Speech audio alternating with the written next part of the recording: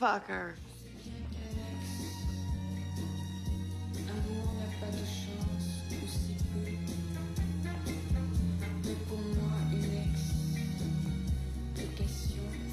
Hi, moms.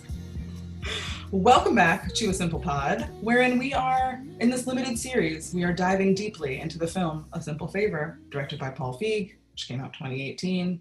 By this point, you have heard our introductory episode. You know what you're getting into. You have seen the movie. If you haven't, that's a choice you're making, and I can't stop you. This week, we're talking about genre. It's a noir. It's a thriller. It's a little bit of everything. Emily Yoshida's Vulture review has this quote. This occurred to me while watching A Simple Favor, Paul Feig's salty, soapy little whodunit, and while trying to decide what qualifier to attach to the noir categorization, mommy noir, pastel noir, I realized I had it all wrong. Despite its sunny Connecticut suburb setting, it's a straight-ahead noir in its chatty, perverse, popcorny original recipe. As always, I'm Christina Tucker, contributing writer to Autostraddle, homosexual about the internet, and my two absolutely sickening co-hosts are about to introduce themselves. Let's let them do it. Yes, hello. I am Jordan Crucchiola, a writer about the internet as well, and now launched into my next iteration, my next phase and ascent, independent producer for hire, trying hopefully to usher in as many mommy noirs into our lives as possible. I now have a fresh item on my list of mandates, so I'm thrilled about that. I'm thrilled. And I'm Alanna Bennett, a bisexual about the internet, who is also a culture writer and screenwriter. You simply love to see it. You simply love to see this combination of brains and talent. I'm excited to dive into the genre of this movie because I feel like it's kind of, I don't want to say contentious because I don't know if I've seen like fights on the internet about it, but I do feel like there was a certain, like this movie was marketed as like very thriller in the vein of like a Gone Girl, and I think the ways that it diverted from that image confused some people when they were sitting down in the theater. It threw some people off, and I feel like that kind of the marketing served the film interestingly, sometimes detrimentally, because people didn't know quite what to expect, and because Paul Feig really did just mix up his favorite parts of genre stuff in this.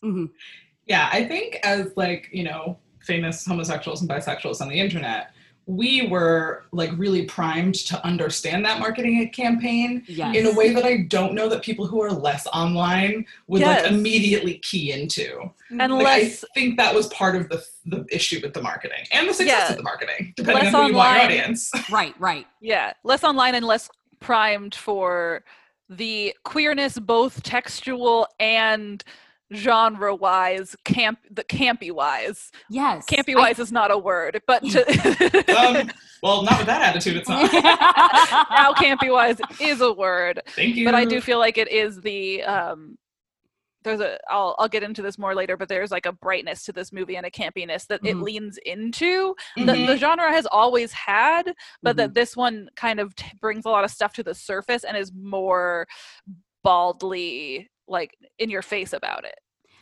It's having fun.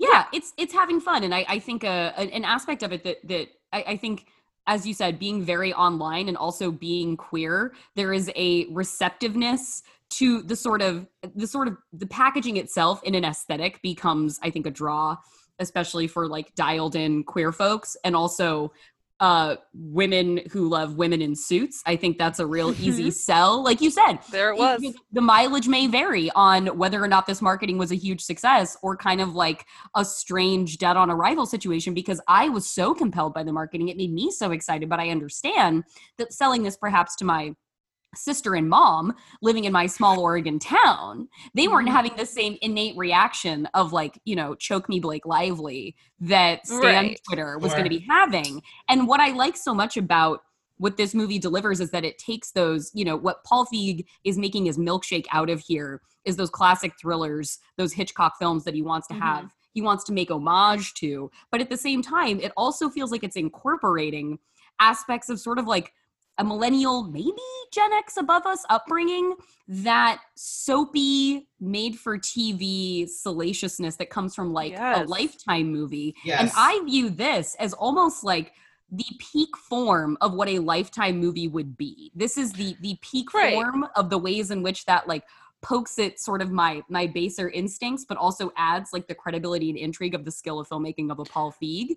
And I get my delicious milkshake out of that. Yeah, I feel like that you could categorize this movie as the same or similar genre as the show You, where it is very much, it is thriller. It is taking you on this ride, but at the same time it is very, very funny, and it knows itself, and it's witty, and it's winking at you the entire time.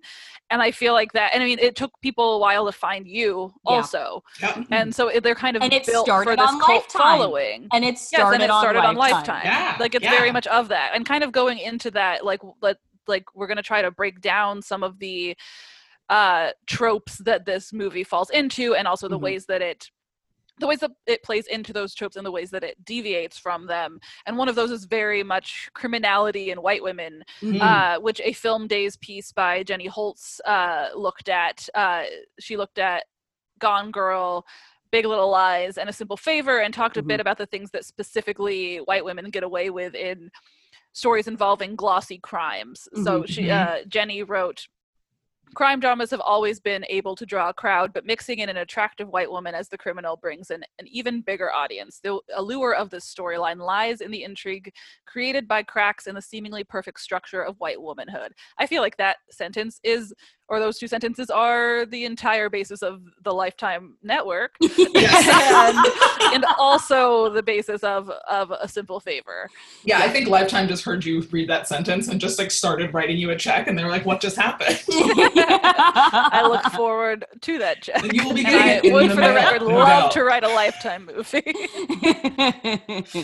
I think it is interesting also thinking about crime dramas, and especially thinking about crime dramas that are not about white women and also issues of marketing. I'm thinking of the similar classic Widows, that is a crime drama that similarly struggled to market itself, and like no one really knew what to do with it, but it wasn't playing with those white woman tropes in the same way that A Simple Favor is. So it seems like, it feels like A Simple Favor latched onto its own audience a little faster than Widows did, because Widows was kind of all over the place in terms of marketing. Like I was like, is this a heist?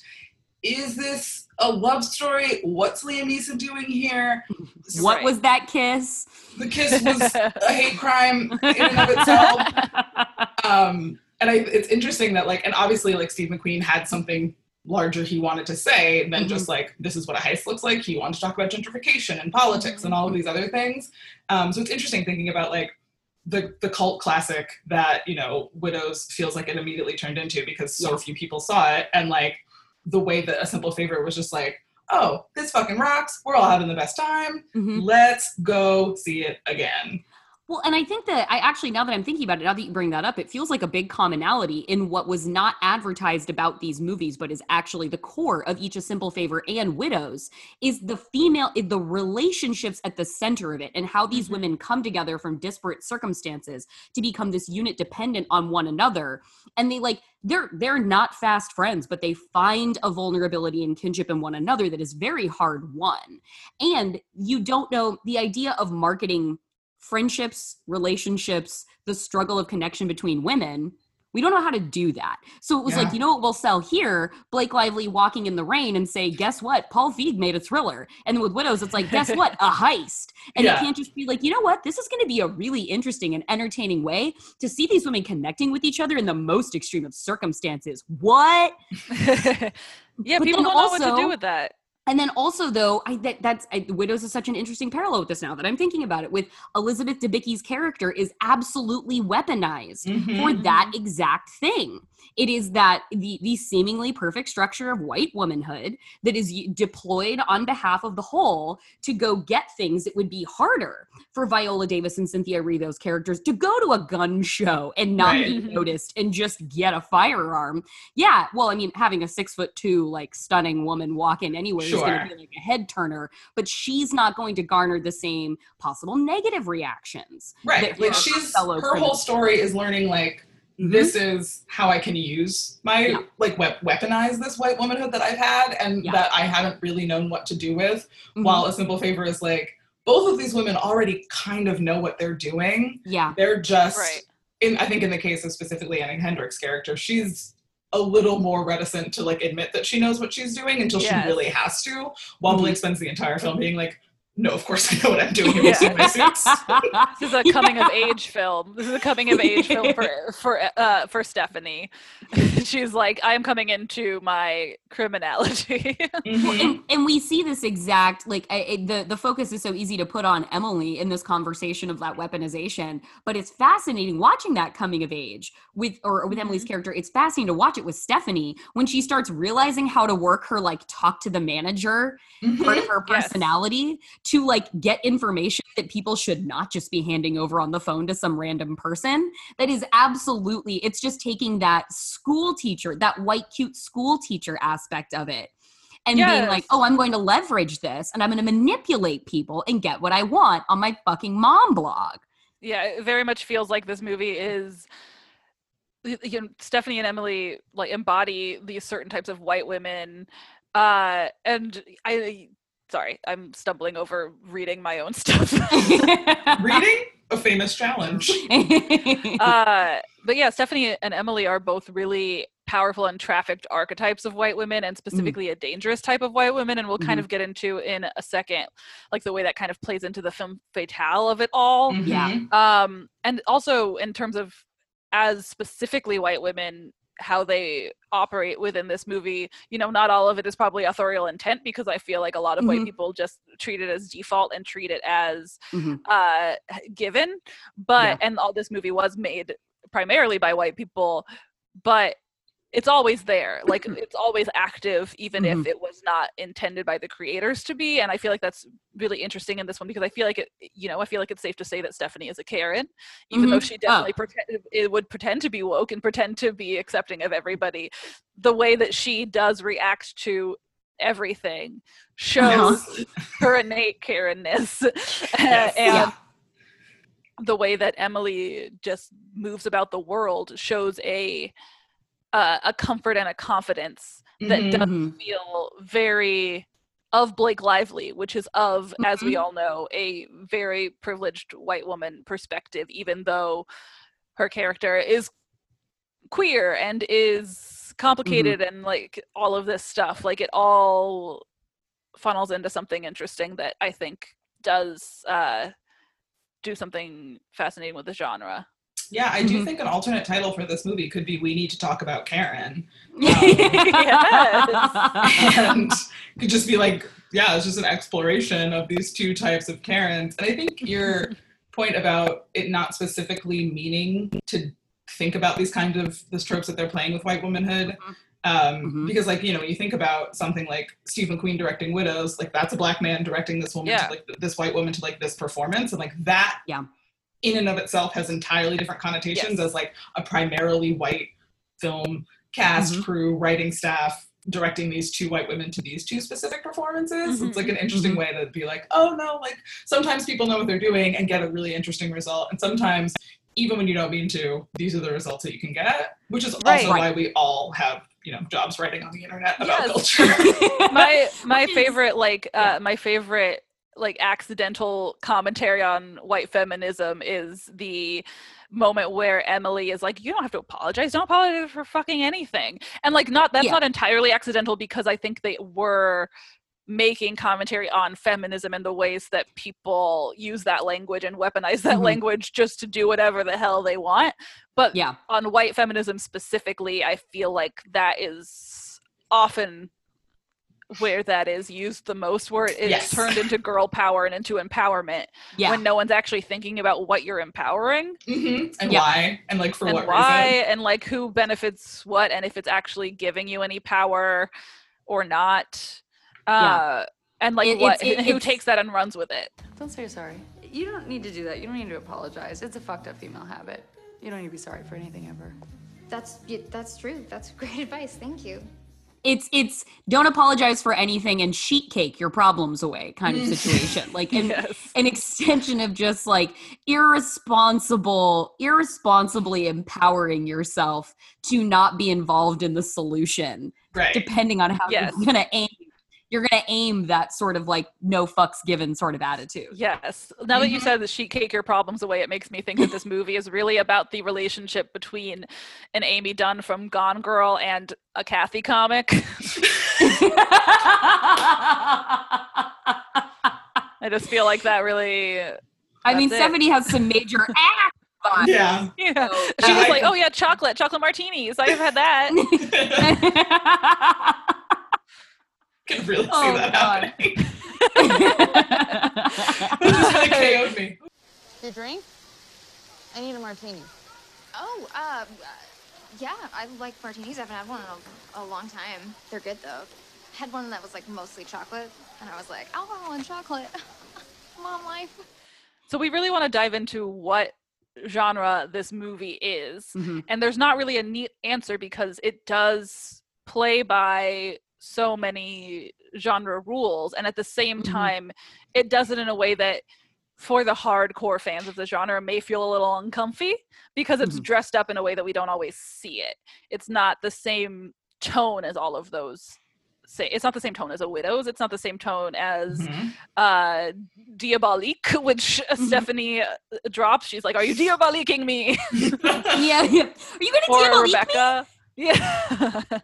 Or a girl with the train. A girl on the train. A girl located near a train. A girl located adjacent to a train. A movie I think we can all admit does not exist. No one saw that film. Like, this movie is very much a thriller and a noir, but we want to talk about what it does with that. So one of the tropes, for example, of a noir is characters haunted by something in their past. And both Stephanie and Emily have this in A Simple Favor. Emily, as we all very much know, fucked her brother, which I love that as a character backstory that's haunting her. Emily fucked her brother, right? which Stephanie fucked her brother. Yeah, yes, Stephanie fucked her. So both Stephanie and Emily have this. Stephanie fucked her brother, as we all very much are acquainted with, which eventually killed both her brother and her husband. And Emily is running from the law after an act of arson, murder in her past, and her sister comes back to haunt her as the inciting incident for the plot. We also have the femme fatale, which is, we have the femme fatale, which you would think is just Emily, but we actually have two femme fatales in this movie duking it out, which is the entire fun part. Yeah. Entire fun part. That's where the fun comes from.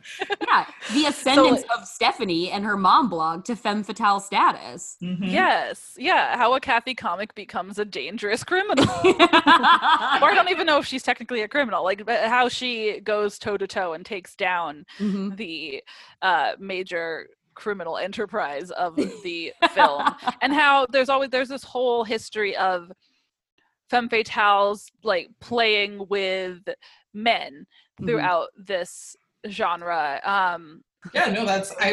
I do think it is important that we talk about the role that Henry Golding plays in this film. Absolutely. Yes. Because he plays so little of a person. Like, he's just like this idea of a man kind of like vaguely drawn in. Which is obviously something I deeply support. Yeah, tremendous. He's basically like a man, like a himbo. He's like a Professor Himbo. Like, you don't really need anything else from him. That's exactly right. But it's also just interesting, just thinking about like his larger career, that seems to be like just what he does now. It's just play like good for him, handsome guy who doesn't do a whole lot. Legendary. I was standing next to him on the patio of a cafe once when the world was still open, and I felt like I'd entered a yachting advertisement. He was in like a blue polo, like a blue half button down with like crisp slacks with his beautiful wife, and he had like perfect sunglasses on, and his hair was perfect, and he radiated a light of his own, and it was just unbelievable to be standing next to such a vessel is that? Because that's what it felt like.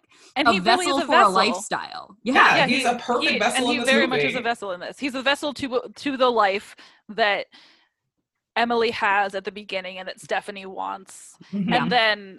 And they may even make it clear, like, yeah, he's a talented guy, but like, don't get all jazzed about it. He hasn't done anything in a long time.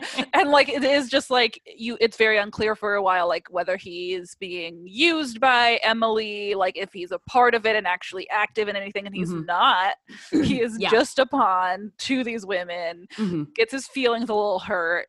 But that's kind of the fun of it, is he's their play toy. Yeah. Like a major element of the femme fatale is ambition. Mm-hmm. And with this movie's two femme fatales, you'd think, like I said, you think Emily is the main one because she's the one driving the inciting incident and murdering people. But when you look at it through the ambition lens, Stephanie is way more the lead in that regard. And the femme fatale is about kind of the dangers of female desire, and Stephanie wants not only everything Emily has, but also everything Emily is. Yes. You know, she wants her husband, her house, her clothes, her attitude, her unapologetic command of her sexuality. She definitely also wants to have sex with Emily, but she never gets that. Oh, baby, you just need someone to love you. I have you. All you need is a good friend. She just settles for having sex with her husband and is like, I guess this is fine, but not really what I was going for. And Sean just is very much like to the wayside. He's just there to comment on whatever we need commented on. And then kind of fly off into the sunset. I really do. I really so appreciate about this. I really so appreciate in this movie the inversion of the diabolique, where instead of Sean essentially rising from the bathtub at the end and like thwarting these women's plans, these women have been scheming against him the entire time. The breadcrumbs are there for maybe Sean knew, maybe he's complicit in this. And then we have that for a glimmer, we have that for a moment, but then by the time we get to the end and the loose ends are being resolved, it is just underscored repeatedly what a fucking idiot he is. Like, and they're like, the moment in this movie when Emily's like, they're around the grave having Emily's perfect martinis. Yes. And she's like, oh, Sean, you can have him. And Stephanie immediately just snaps back. Oh, I don't want Sean. You fucked up my insurance plan. The authorities won't back down on that. You can have Sean. He's a piece of shit. I don't even want him. I don't want Sean. Like, the derision on her face and the obviousness with which it would be like, I don't know why you would offer me Sean. I don't want Sean. Because he's not what it's about. No, A, I've wanted you the entire time, and B, he is hardly a consolation prize. Right. Even the epilogue bit at the end where it's like he goes off with the kid and he just writes a children's book, and it's like, still don't care about him. It's not about him. Like, don't focus there. I know he's fine.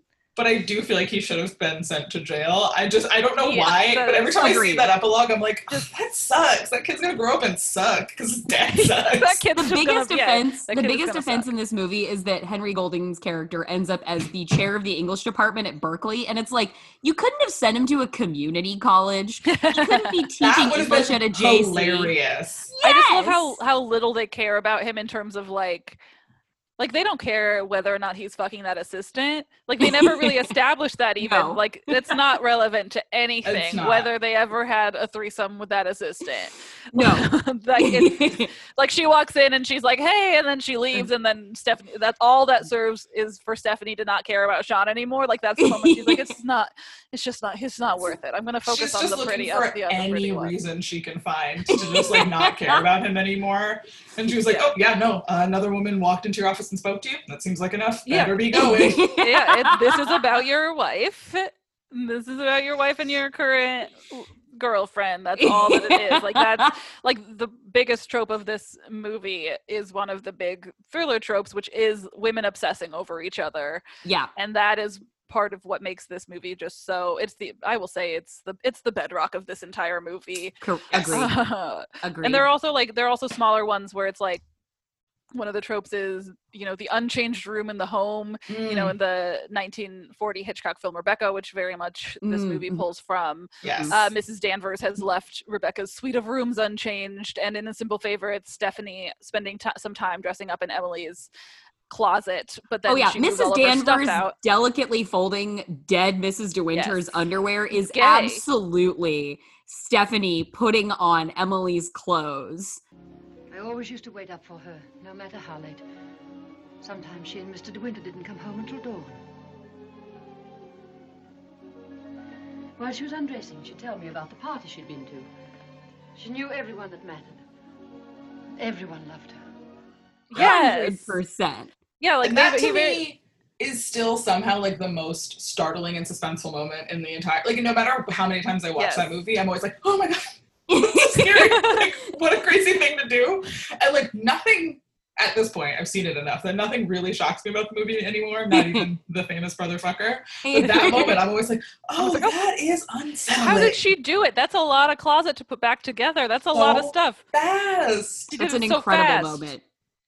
Yes. And like That's a beautiful taunt. She's like, I am still here, bitch. It's like her big confirmation of like, okay, she's here and she's watching and she will beat me up. Yeah. I am but the sequel and she is the original. Yeah, it really Yes. like they play with the like erotic thriller of it in Yeah. a fun way between them.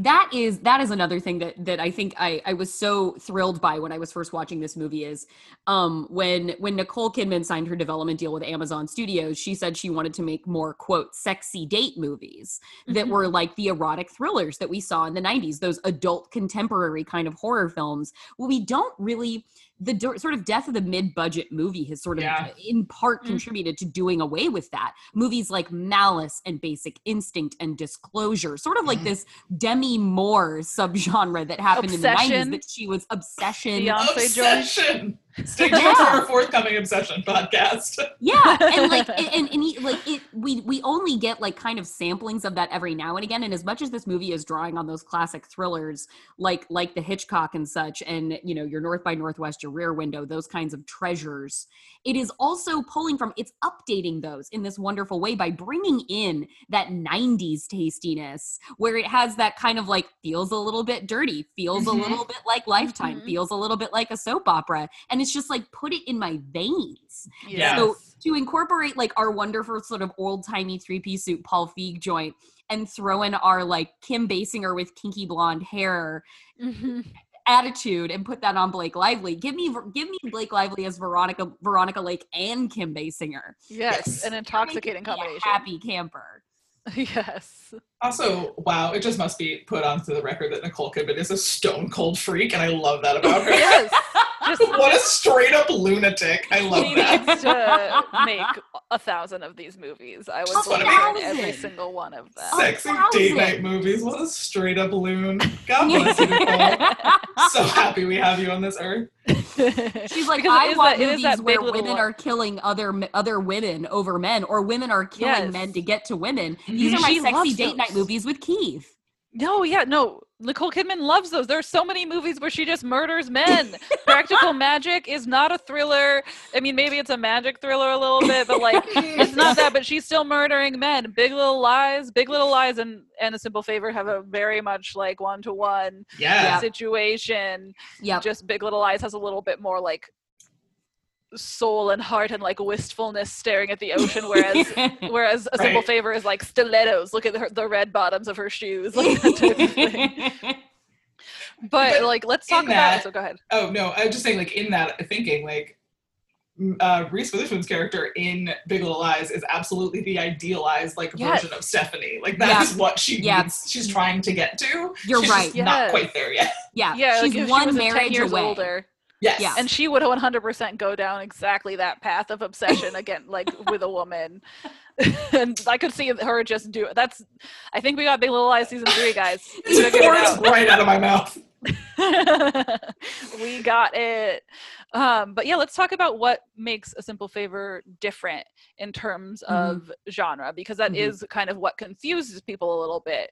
My personal theory is that the film's humor is what threw people off, because it was marketed, or it was pegged by the press as Paul Feig is finally doing a drama. But that wasn't really how Paul Feig approached it. Right. Like, he approached it not that different from how he does any of his movies, which are often genre bends. He did Ghostbusters, which is action comedy. He did Spy, which is perfect, and which is the spy James Bond genre, but also broad comedy.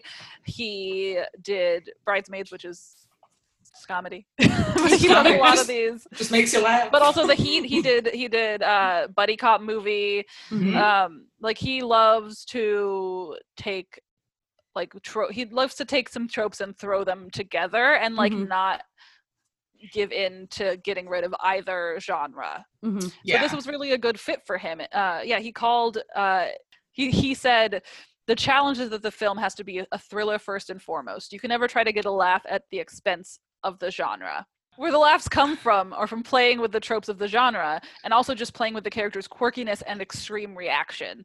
So I feel like that is what it does. It's like you'll see it in the final monologue that Stephanie has. You'll see it in the final monologue that Stephanie has to Emily, where she's finally nailing her and she's catching her. Like, it turns into, like, she's villain monologuing basically about how she caught her. Yeah.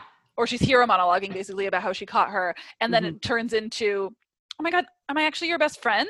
Like, and it's like just that back and forth for a while. Like, I really do mean that. Yeah. Oh my God, it's that back and forth. That's what I was thinking. You're not gonna kill me. Oh yeah, I killed my dad and my sister, but I could never kill my husband fucking best friend.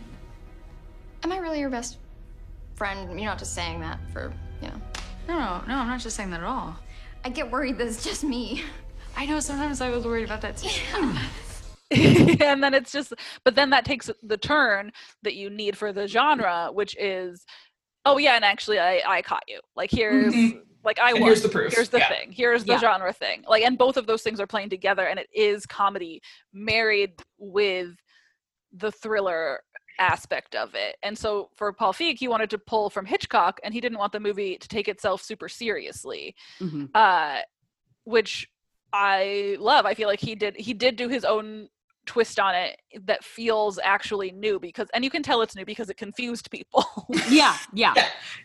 I mean, I hate to be like, I have to go back to the marketing, but I do think instead of selling it as like Paul Feig is doing his Paul Feig thing to a thriller, selling it as like, this is going to be a dark drama, really just threw people off. And like, and as for me, like a person who was like, I don't really know what this is going to be. I can't imagine it's too serious because all of this looks fucking ridiculous. Yeah. But the first time I laughed in the movie was like the first time that I was like, oh, this movie understands exactly what I want it to be. And like, I'm in good hands.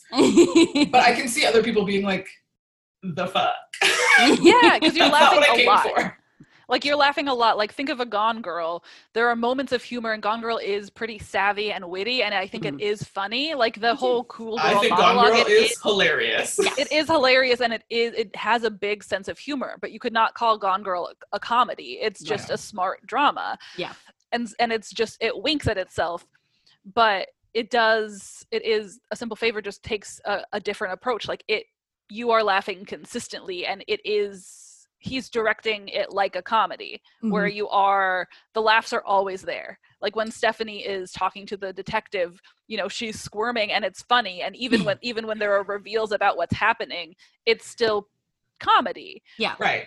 Like, she's still in a dress that is easily 6 feet too long for her. And like, it's just funny to watch her in that scenario. But I do think it's interesting how like audiences have been at this point trained to not understand what humor does in a movie. Like, we just, our brains just like cannot, we're like, oh, if we're having fun at this movie, it can't be serious, it can't be thoughtful, it can't have anything to say. Like, unless I'm just having a fucking bummer of a time, seeing some sad shit, that's all that a smart movie is. And a fun movie, that can be fun, we can laugh, but no, there's nothing greater to take from it. That's trained into us from like the Oscars of it, where it's like a Gone Girl could get nominations and could get like be in there really as a contender because it feels like a movie that takes itself seriously. A Simple Favor is fundamentally a movie that I think is very, very smart in the way that it does form and in the way that it constructs story and character and drama, but it's very actively being like, please, like, you're going to laugh. Like, we are positioning it with gloss and comedy that in a way that is not always typical for thrillers or noir. Movie that is super poppy, like it is of pop culture very much, from the way that it pulls from both of its leads celebrity backgrounds, and the way that people view both of them, to just the soundtrack, to the fact that it's French pop that we're going with. It's being like, this is perky, this is winking, like we're playing Bonnie and Clyde, and we're winking at, you know, the criminality of these white women, like going through their fancy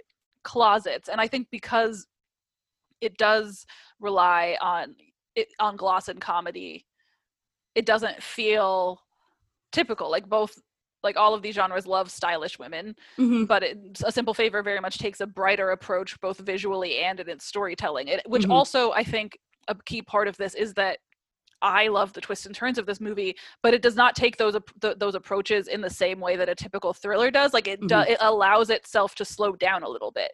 Beats are more about character and quirk than they are about making you feel super harsh tension. Like I still feel like pulled along, because it's like, once you get to the brother fucker scene, you're like, what are they gonna do? They could do anything.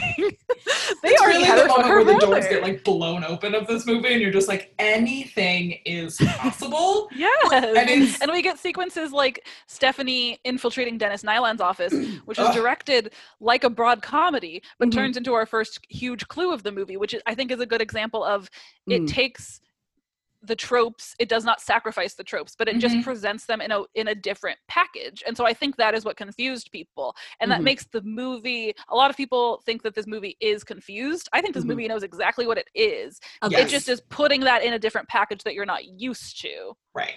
Well, and Paul Feig is and I think this is like where you get into sort of like the micro genre that is a Paul Feig movie. He is so deft at tone switching within his movies. And he is I feel like in at least maybe every, if not almost every Paul Feig movie, there is a moment where some zag happens where you're like, I wasn't fucking ready for that. And it like knocks you off your heels, but then pulls you back to engage you even further. In Bridesmaids, it's the whole blowout diarrhea scene that culminates in shitting in the street.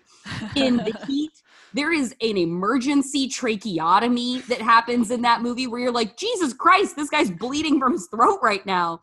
Jesus Christ, oh my god, that's a lot of blood. Oh my god. Oh, Jesus. Oh my god, there's so much blood. I don't know what I'm doing. You did this. The ambulance coming. And in this movie, it's the brother fucker, where you realize like, oh God, there was something I never would have guessed out of in like a very grown up Mad Lib situation that has been put in here, that it is suddenly congealed with everything around it, and it makes sense by virtue of making no sense at all, but I'm thrilled, and I'm even more deep in the story than I was before. Yeah, like think of it this way. It's like Gone Girl is literally, as far as I remember it as like this very blue saturated, like almost sepia but blue. I don't know if that has a word. No, it's called the Ozark effect. It looks exactly it's very, even though the story, like the humor, as we've talked about, of Gone Girl is not super bleak. They play and frame the movie as this bleak, dark tone. And this one takes the exact opposite effect, and like it makes you feel not bogged down by it. It like lifts you up with it, and not in terms of like, oh, I'm so happy. It's just like it uses campiness instead of that bleakness. And so because it's campiness, that people write it off because that's so easy to do when it's comedy. But that takes so much craft to actually get that story to work within the framework of playing into campiness, understanding that's what you're doing, even to the point of like vintage fashion, and like the fact that when, I think I'll get into this way heavier in our costumes episode, but the fact that when the big showdown between Emily and Stephanie, they both like dress up in these incredible outfits. They both like are like, she wears like the most insane Ralph Lauren suit to go face off with Stephanie, where she's like practically shirtless and like a bow tie with like jewelry around it, and it's just like they're just like dripping in this, and like meeting in a graveyard with martinis on the graveyard. Like that's the campiest thing I've ever heard, but it's also it works so well with what this is. Like it's perfect because it plays with camp to get us that tension and to get us the fun. Because like the tension in this is the fun of this. It's not like dragging you into basically the story of the patriarchy and and abusive relationship, emotionally abusive relationships in the way that Gone Girl is, mutually abusive relationships. But it's like, no, the fun is the fashion and the camp, and we need that more than we need the tension. We want that more than we want the tension. And I think that that's okay to prioritize in a movie like this. Like, you don't always need to feel like, I still feel like not ahead of all of the twists and turns, which makes me feel the amount of tension I need to see this movie. I don't need to feel like upset or like that feeling in the pit of your stomach where you're like, ugh. And I think also so much of that comes from just like Paul Feig's inherent respect of women that comes through in his movies. Like, it would be so easy to make this movie about making fun of both of them, and it is in a way, but not because they're women. It is because of like the way that they're acting and the way that they're using each other's personas and this desire. Like, it is, you can still make fun at women, especially white women. They'll be fine. But they'll be fine. The fact that you can tell that he is doing it from a place that doesn't come from just like derision or hatred, that he is doing it from a place that's like, I actually like am interested and respect this, and I understand this concept of like women dressing for women, like not caring about what men are going to see them in whatever outfit. Like, no, you put on your best fucking outfit to make you see your ex-girlfriend at the gravestone where she's supposed to be buried. Like, that's what you do. That's what women do. Yeah, absolutely. And like, I think so much of that, like, also credit to Darcy Bell, who wrote the book, and Jessica Sharger, who wrote the screenplay, because like this was bopping around Hollywood for a while.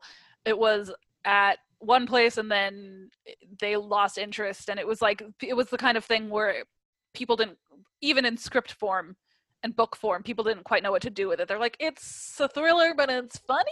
And I don't know what that means. How easily like the wrong director on this project and like someone who didn't get what this book and screenplay were trying to do would just be like fucking a miserable slog. Yeah, like if this was a Brett Ratner movie. Oh my God.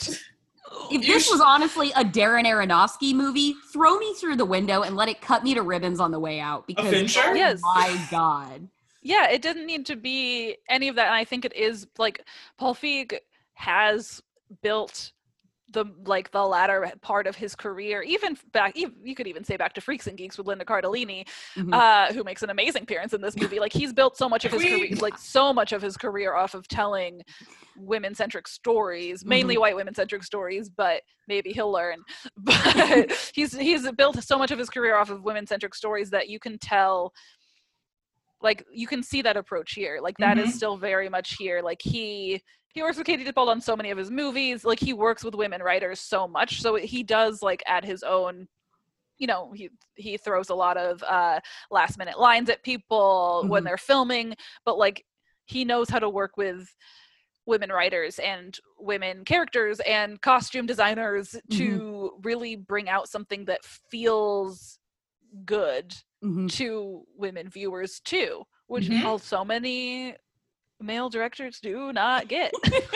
So thank you, Paul Feig, and keep learning and doing your thing. Paul, we assume you're listening, so we just want to thank you. Yes, you have feel to free to contact us. Can't wait to have you on, Paul. Can't wait to have you on. And I think, like, in talking about ways in which that this subverts the elements of the milkshake that come into it, so often in the noir space, in the thriller space, that erotic 90s thriller space that I'm talking about, and in Lifetime movies too that I've invoked here, so much of that is built on the backs of women being murdered, and then there being a case or a mystery to be solved that centers around the murder of a woman. And that's what we get here. But our protagonist, antagonist, our Emily, is alive. She is in fact not sacrificed for the story. And the woman that does die in this story, her wayward twin sister, is one that is killed by her own sister in this like fit of familial like terror and love and unresolved pain. And so it is not a woman's life being taken by a man and then there being this sort of patriarchal solution to what has happened. And it is also not built on the madness of women. This isn't something where a woman's obsession skews toward this like hagsploitation realm. Or like a scene where, you know, somebody like a Spencer Tracy would have to shake a woman back to sense and then slap her so she stops screaming or something like that. We don't get that. We have a sex idiot in and we have two women obsessed with one another who are essentially intellectually topping each other throughout this entire movie to prove their mystery solving and mystery spinning supremacy. And I remember talking to the director, Sebastian Gutierrez, when he did a Bluebeard tale. It's called Elizabeth Harvest, and it starred Abby Lee and Carla Gugino. And he was really drawing on like their tradition of giallo films. And there was another movie that came out that year that drew on giallo as well. There was a sort of like mini parallels, but this sort of this genre being trotted back out in a very modern context. I can think of few genres more historically less favorable to women than giallo horror movies. Like they are pretty ornaments, and they are meant to be killed and cut apart and meant to be vehicles for a masked killer to come through and stack up a body count. But you know what? We talked about how the fun of making a movie now in the modern context and having that history behind you is taking the parts you love about it, like I was saying earlier, and then dressing up and emphasizing the things that are the best while being like, you know what I don't need to carry forward with me? That misogyny. You know what I don't need to carry forward with me? Like stripping women down and leaving them like dead in a field. I don't need to do any of that. So this movie gets us to a point where the ultimate sort of resolution for our characters, their process of becoming, is being honest with one another about what they mean to each other and becoming their most true selves. And those are like, you know, we talked a bit ahead of, you know, Alanna formed an amazing outline, everybody, for how we were going to approach this episode. And there's a bit on the bottom about like, what are the stakes of this movie? And for me, the stakes of it are Emily and Stephanie finally being parallel with one another, and Stephanie not looking up toward Emily and aspiring toward her, but being like, no, we are equals. We are, we will not try to top each other here. We have realized that we are a yin and yang, and we are essential. This entire movie is a battle of tops, like, and Stephanie kind of realizing that I think she is always has been a top, because that's it. This is not to endorse it, but to fuck your brother is a bold move. To fuck your brother, put in the show notes every week that we're not endorsing fucking your brother. Just like, just to know, just so you know, we're not endorsing your brother, we're just and then to fuck your best friend's husband on the day of her funeral. Yes, she is a top. But like in the scene where Emily finally confronts her sister, where we see that her sister's like, "Oh, I thought you were like." I know you're the alpha now, but and kind of makes fun of her. And then the sister like runs off, and Emily is like, I am the alpha now. Like she is, it is this entire thing is a battle of the tops amongst like at least 3 different women. Like thinking about the Gone Girls and even the like Sharp Objects, not to target Gillian Flynn, who I love both of those things, but like think of Gone Girl. It plays into both the unhinged woman, which a Simple Favor does as well, and but also very much a girl on a train. Yes, and it very much makes you feel the manipulation of that woman, and the victimization of a man is kind of the end point. And like you could argue like that is also, they kind of face off in the middle, especially in the book a little bit more, where they're kind of trapped together at the end. But it is still, again, way more focused on a man's point of view than A Simple Favor is. Like, that's where the fact that Sean is barely a person really comes into beautiful chef's kiss play. And in Sharp Objects, it's very much like women victimizing other women. Yes. But like no one really wins, everybody loses. And in this one it does feel like there's a very cathartic victory. And even just that shot of Emily in prison at the end, like, you know, she's having her wonderful Orange is the New Black experience, which is obviously not, you know, there's a lot to say about the prison system, but it's like she would excel within it. Oh, are you not endorsing the prison system in America? No, we're not endorsing the prison system. So strange. But she is having, you know, she's topping there as well. Yeah. I think one of my favorite parts, like when we think about stakes, is that for both of them, the stakes are clearly the friendship that they've somehow fucked up managed to create out of this wild situation. And that moment where, you know, they both are like, no, but you're actually my best friend. And it's funny because it's just like one of the funniest things I've ever seen played out in that scenario. But rarely also, have I felt more seen on film than that. Right? And it also does such an interesting job of deflating the tension that the movie has built up, because you can tell that they're both like, ooh, we have gone a little far. And if we could, it might be nice to just redo this. Not have this scenario happening, but like, we've committed to this bit. I am wearing a cardigan camera. You have to go to jail, even if I'm kind of like, if only we had chatted sooner. You know, Stephanie like kind of wants to just run off with Emily, but she knows that's not what's going to happen, so she has to find a way to top her way out of the situation. But they're both such tops. But also what I love about that best friends moment is that it also does feel genuine, even though it is very much like a comedy beat, and like a very much making fun of that thing that women do. But it also, it would be so easy for this movie to make it so Emily just was always super condescending and was gross to Stephanie. But it genuinely feels like, especially as Stephanie becomes the top that she was born to be, Emily has this deep respect for her. And like that's the moment where it's really like, no, that's my best friend. You're my best friend. You're my best friend. And that to see that full reveal of vulnerability from Emily's character, from the character of Emily in that moment where we see her kind of wilt, and when, you know, Anna at that point has said, like, you know, she's holding a gun up to Sean saying, I loved you. And then she like does her little like shy thing toward Emily where she's like, I loved you too. I don't want to do this. I really do, though. I loved you. Loved you too. And that like creates the, like, you can see the recognition in Emily in that moment, like, well, yeah, I loved you too. So when they come together in that final face to face, and you watch Emily's shoulders kind of fall, and she's just really relieved to know that like her best friend also considered her best friend, and that they're on the same page. And you cut over to see Sean, who's still very much in the thriller that has been set up the entire time. And then these two women are suddenly in the Paul Feig female friendship comedy that has also been happening the entire time, but he's relegated to an entirely different goddamn movie. He's in a different movie. I think also what we've just uncovered here is that actually underneath it all, the real genre of this movie is the tragic Romeo and Juliet romance. Where they can never truly be together as they really want to be, but because they have to destroy each other. But we know what it all comes back to Shakespeare in the end. You know? It all comes back to the Lord. Don't. Brother fucker! Don't. This is good. Welcome to our recurring segment about Brotherfucker, where we just talk about how we feel about the fact that Brotherfucker is said and it happens and it's a whole moment in this film. I think this week I'm just feeling really at peace with Brotherfucker in a weird way. Settled into it. Yeah, I think I've come to respect and understand and really admire the work that Brotherfucker is doing in this movie, where it brings me, where it brings the viewer, where it brings Anna Kendrick, famously.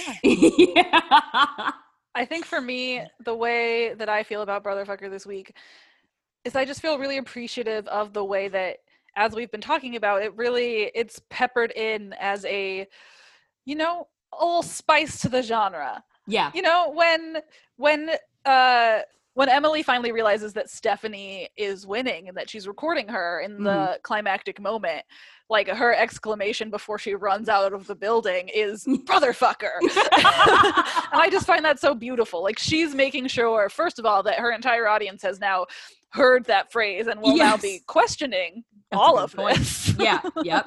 And maybe that will now officially be a part of Stephanie's public image in some way. But that's just I love that is genuinely, it's an exclamation, it's a sign of affection, it is a fuck you. Yeah. It's all of those things. It can just be so many things for all of us. Brotherfucker. Yeah, that nickname you really get that you didn't want when it was bestowed upon you, but then it becomes, you realize the scope of how endearing it is from everybody, and you reluctantly accept, tall order to accept brotherfucker in a mixed company setting. As you said, that leads to questions. Yeah, that feels like something that's going to pop up like 6 months later once they're all over how insane that entire scenario was. Like, Andrew Rannells is going to be like, brotherfucker. Yeah. About that. That Greek chorus is definitely going to be talking about brotherfucker. I think where I'm at with brotherfucker this week, given the nature of our conversation about genre, is really appreciating it from that very acutely Paul Feig standpoint of giving us this amazing moment that throws the premise, that throws what's happening into a whole new realm of absurdity. So you understand that at any given moment, he has set a new peak for how weird or ridiculous or silly or crazy one of his movies can get.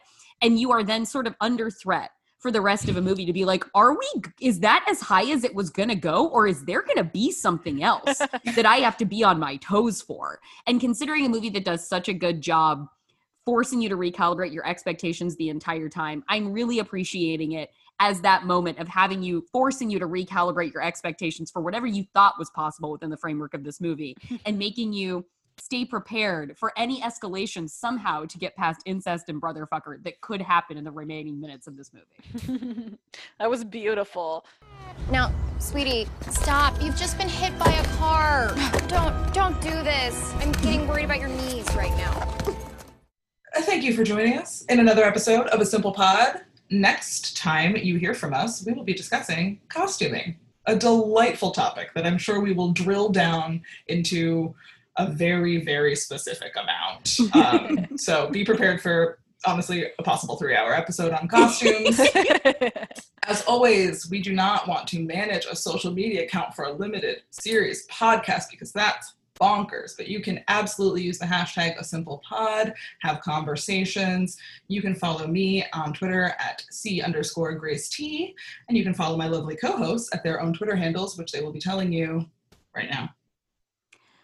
And you can find me, Jordan Crucchiola, at JORCRU. And you can also find me, I will say, on Patreon, where it will be patreon.com/Crucchiola.